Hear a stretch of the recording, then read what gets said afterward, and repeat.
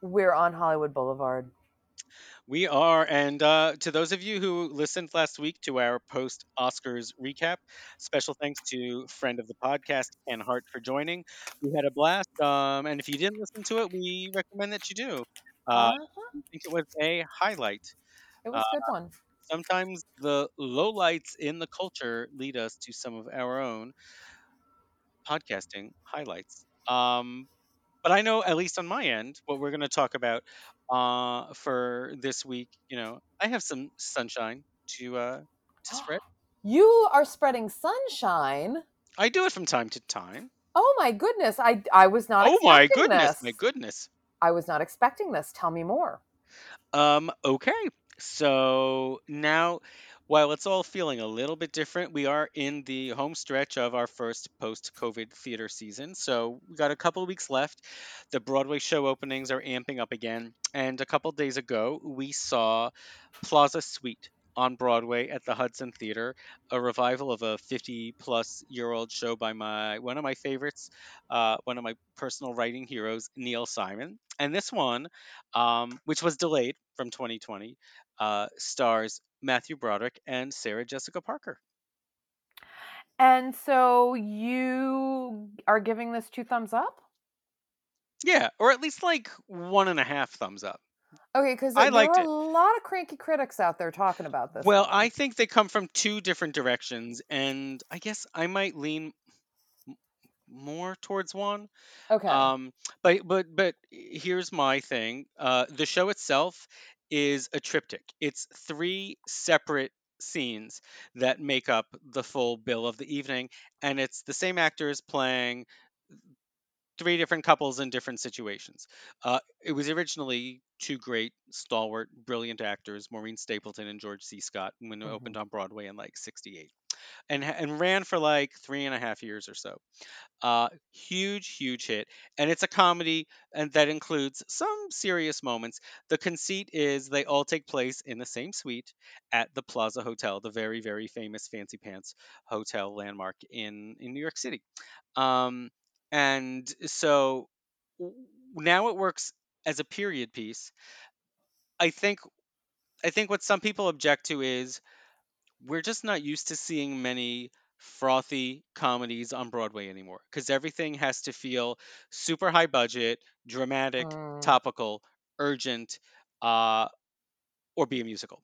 Um, it's hard. Or be a musical. It's hard to just have what they call a boulevard comedy that doesn't have some seemingly more social or dramatic payoff by play's end.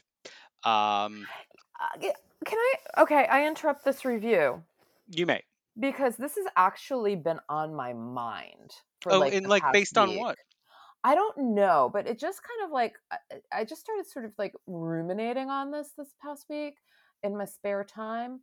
Um, the idea that we used to like Broadway or theater, like a Neil Simon play, right? It used to be something that people would go out and that it would enjoy. It would be a pleasant night at the theater, right? And then I don't know when did theater become this thing where it had to every piece of theater had to be a social movement? I mean, I think it's fairly recently, but I also think it's once Broadway tickets became astronomical. Really? I mean, Yeah. I mean, you would think like at that point when you're paying, shelling out like 500, $600 a pop, like just like entertain me. Well, I think it all gets conflated. But Alyssa and I have had this conversation for a long time. Like, there's nothing wrong with just going to see a show and being entertained. But when we talk about straight plays, somehow we feel like there has to be something more to it. And I think that's because from the producer side, they're so prohibitive to mount that you really need to make it feel like it's worth the ticket buyer's money. And Mm. people don't necessarily think that unless it's a star vehicle. Um, but my thing, and this goes back. I've written about this for 20 years. I don't care what it is, as long as it's rich. I Yeah. don't care what the genre is. I don't, like I don't care what the format is. What I don't want to see is something that's been done 100 times before. I want it to be deep, I want it to be rich. And it can be a comedy, and it can be a romance, and it can be a musical review, and it can be something classical, or it can be something modern. Doesn't matter. I just want to know that the talent I'm watching is in control and telling a worthy story.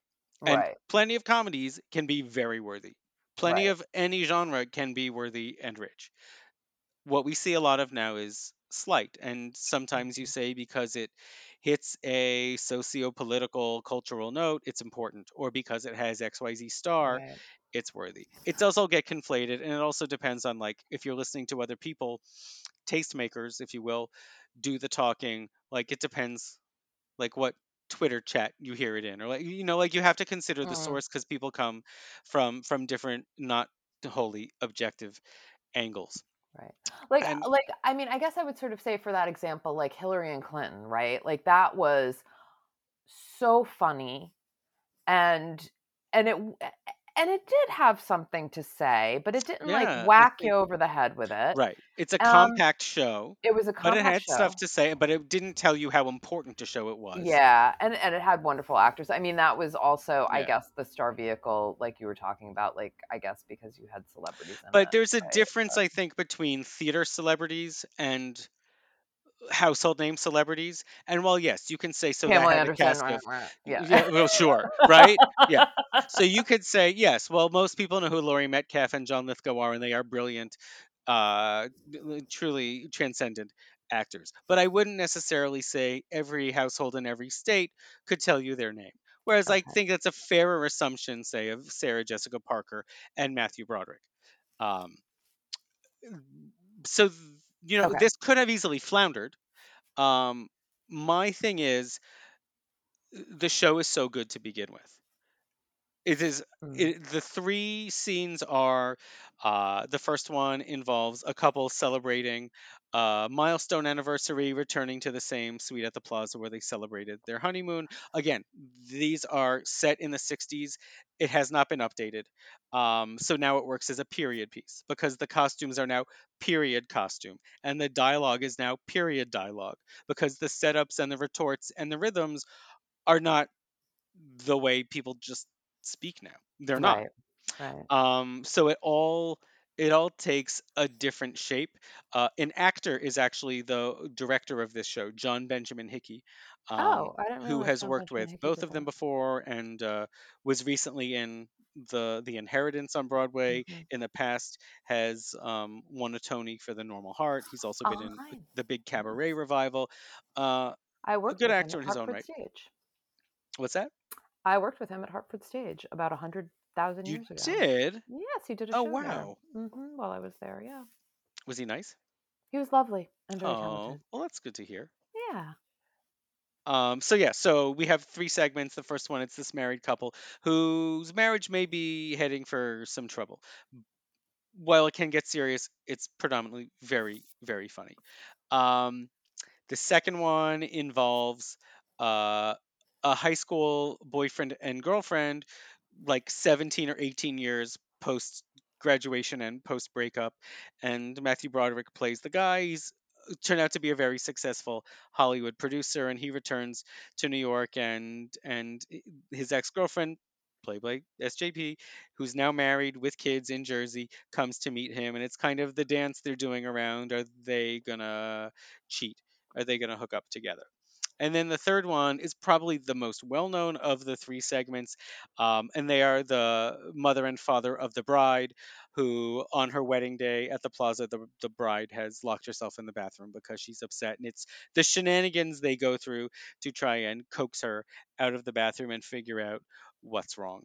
And what's interesting to me is that I think Sarah Jessica Parker is at her best in the first one, and I think Matthew Broderick is at his best in the last one.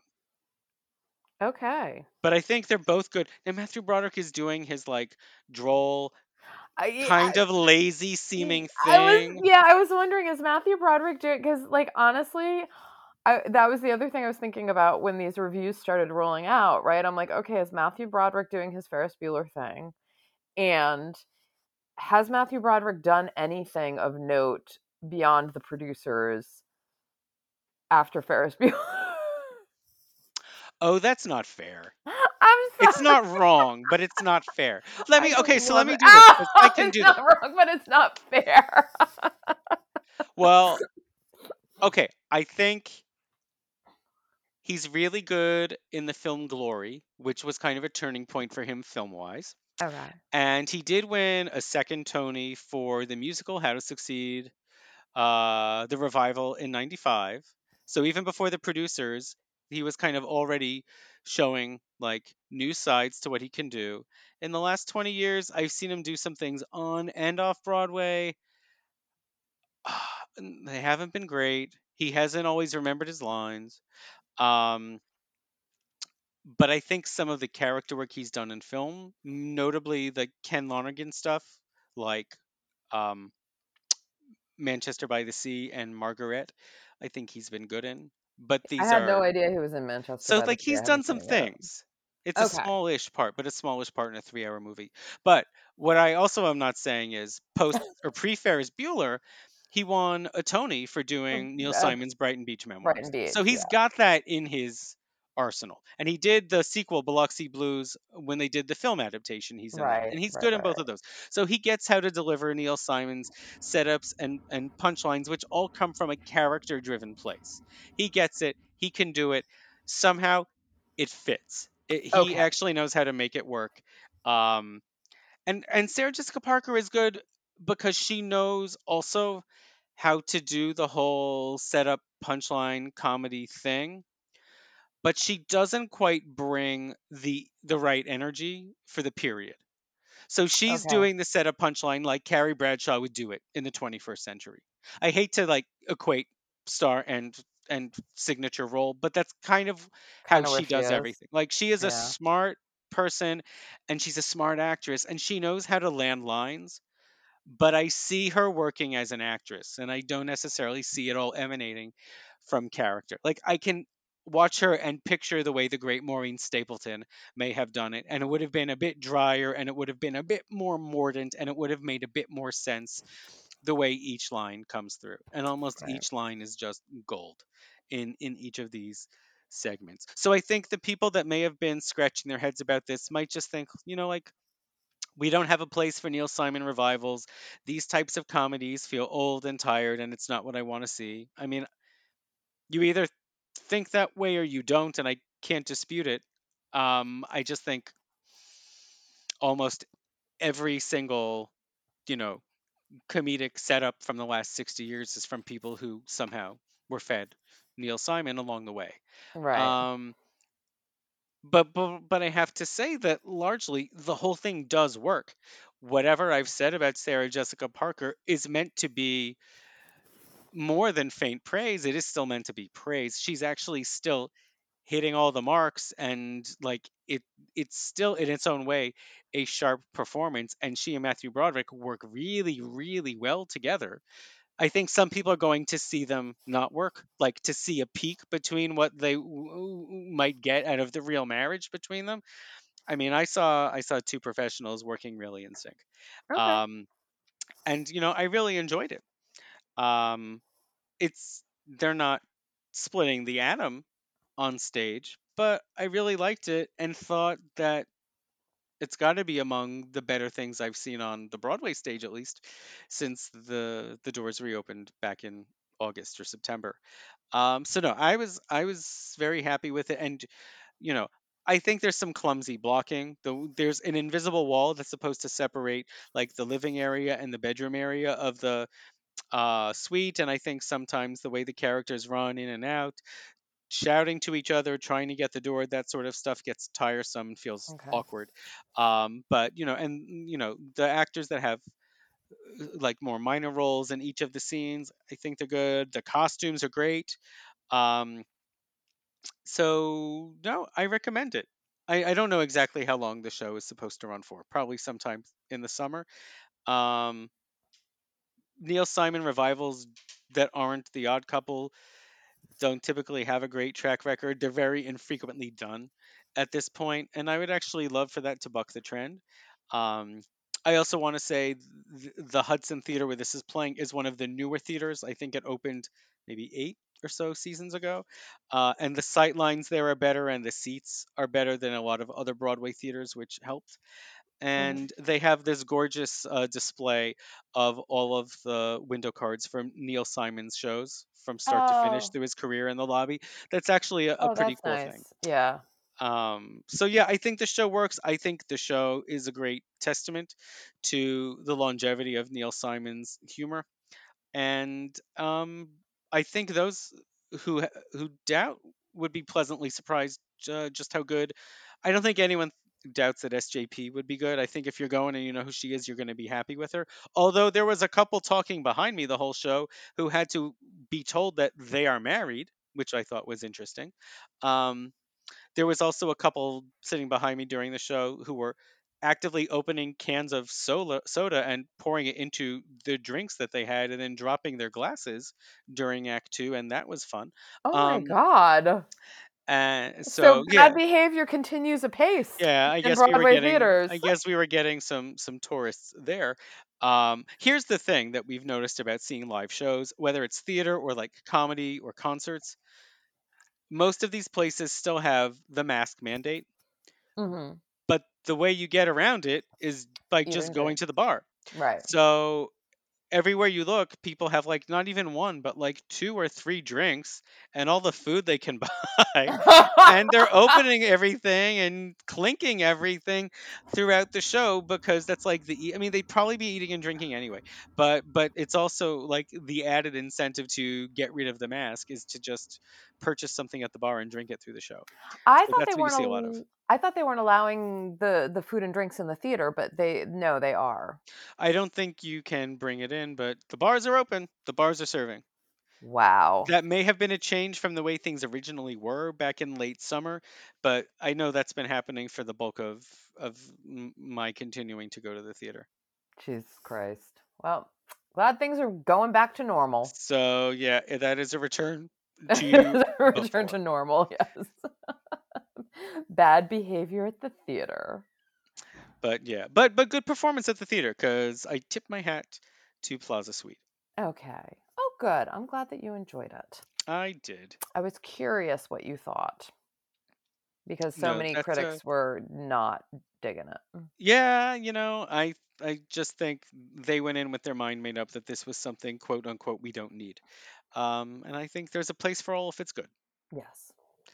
Um, do you have anything? And I ask this because at one point you said you had something but didn't remember before we started recording. So I am just curious if you I think I remember. did have something, and then I decided that I wanted to give it give it another episode or two because I really thought that this was something that I was gonna like. And I do like it, sort of. Okay, so you're talking about a TV show, and I'm going to talk about a TV. Well, I'm presuming, but I also can talk about a TV thing that I'm watching, and I'm just wondering if it is the thing. Oh, could it be the same It's thing? my guess is no, I'm, because there's I'm just so much. There's I just know so there much. is so much. I'm talking about Pam and Tommy on Hulu. Oh no, it's not the same thing at all. Oh.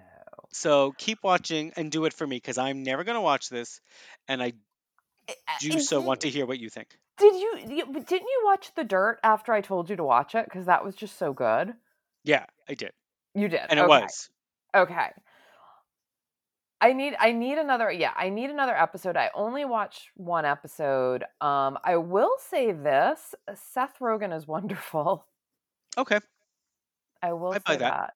that. And I think that, so far, I think that the performances with Sebastian Stan and Lily James are quite good.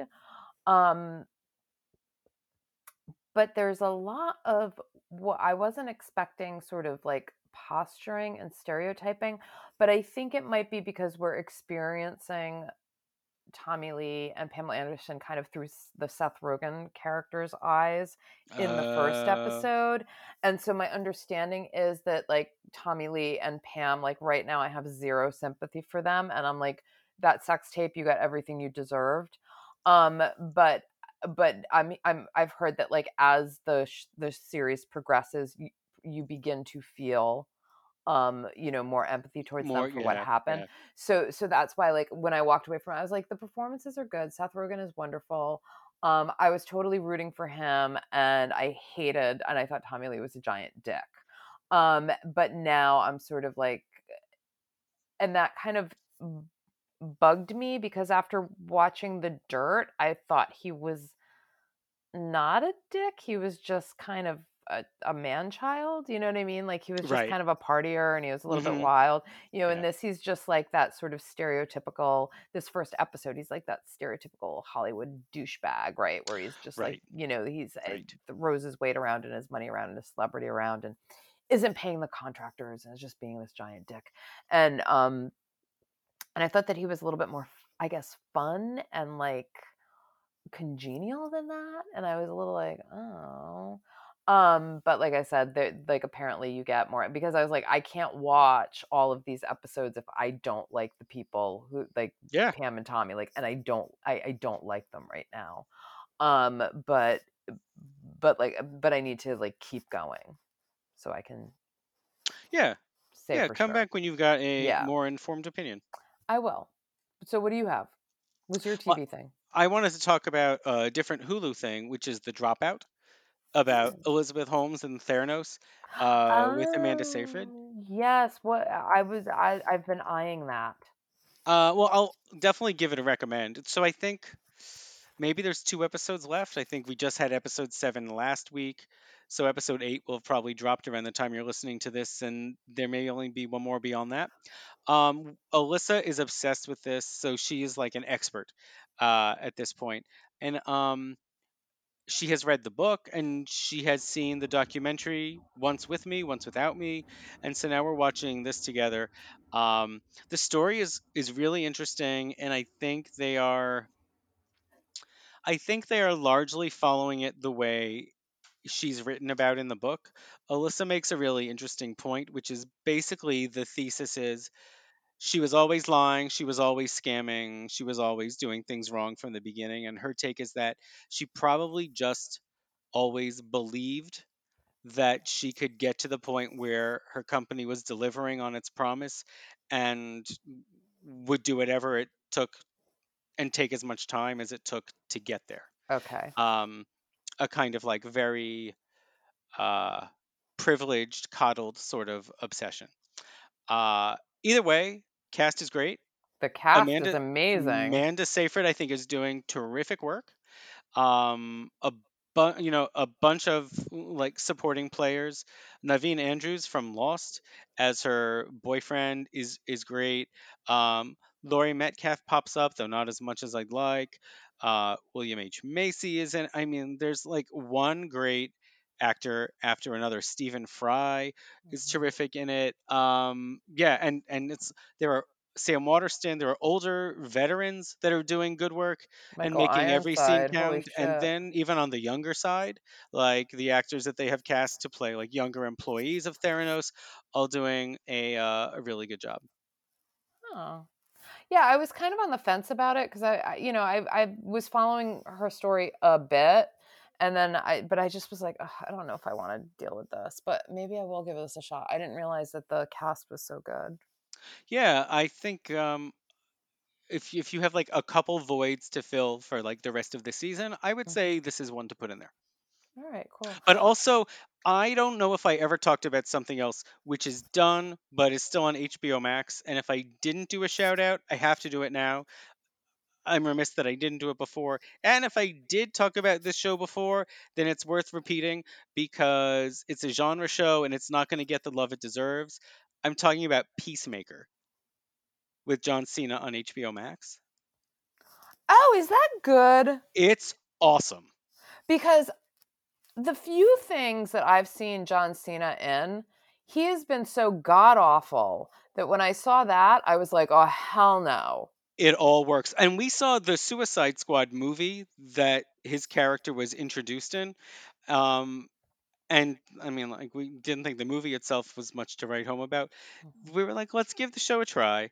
Uh, it was such a highlight to then look forward to. I think it's great. It all works. I think it is pretty cleverly uh, crafted. I think structurally, the cast is also terrific, though lesser known some of them than the ones we were mentioning with the dropout. Um, It's fun. It's like if you grew up liking hair metal or comic stuff, I think it appeals to you. It has the best opening credit sequence I think of the year. It's a lot of fun. And I think it's 8 episodes that are about 43 minutes each or something. Um that one is that's a high recommend. Interesting. And I Okay. thought John Cena was good. So Okay, whatever maybe I'll give it a whatever he shot was doing then. before, I'm gonna say he's probably not doing here because I really dug it. Huh. All right. Maybe I will give it a shot then. Yeah, and I guess give it at least 2 episodes. And if you're not feeling it by episode 2, then don't bother because life is short. Okay. But I mean, I have a feeling you might like it. Okay. All It's the right. kind of show that will never get talked about in awards conversations, and really should. All Also, right. though, and this may be different, I feel like we went into Peacemaker the way we went into watching The Boys, which was kind of like, we'll give it a shot, we don't know, and then embracing it wholeheartedly. So I love The I feel Boys. like if you love The Boys, I know you do, this might be how you feel about Peacemaker.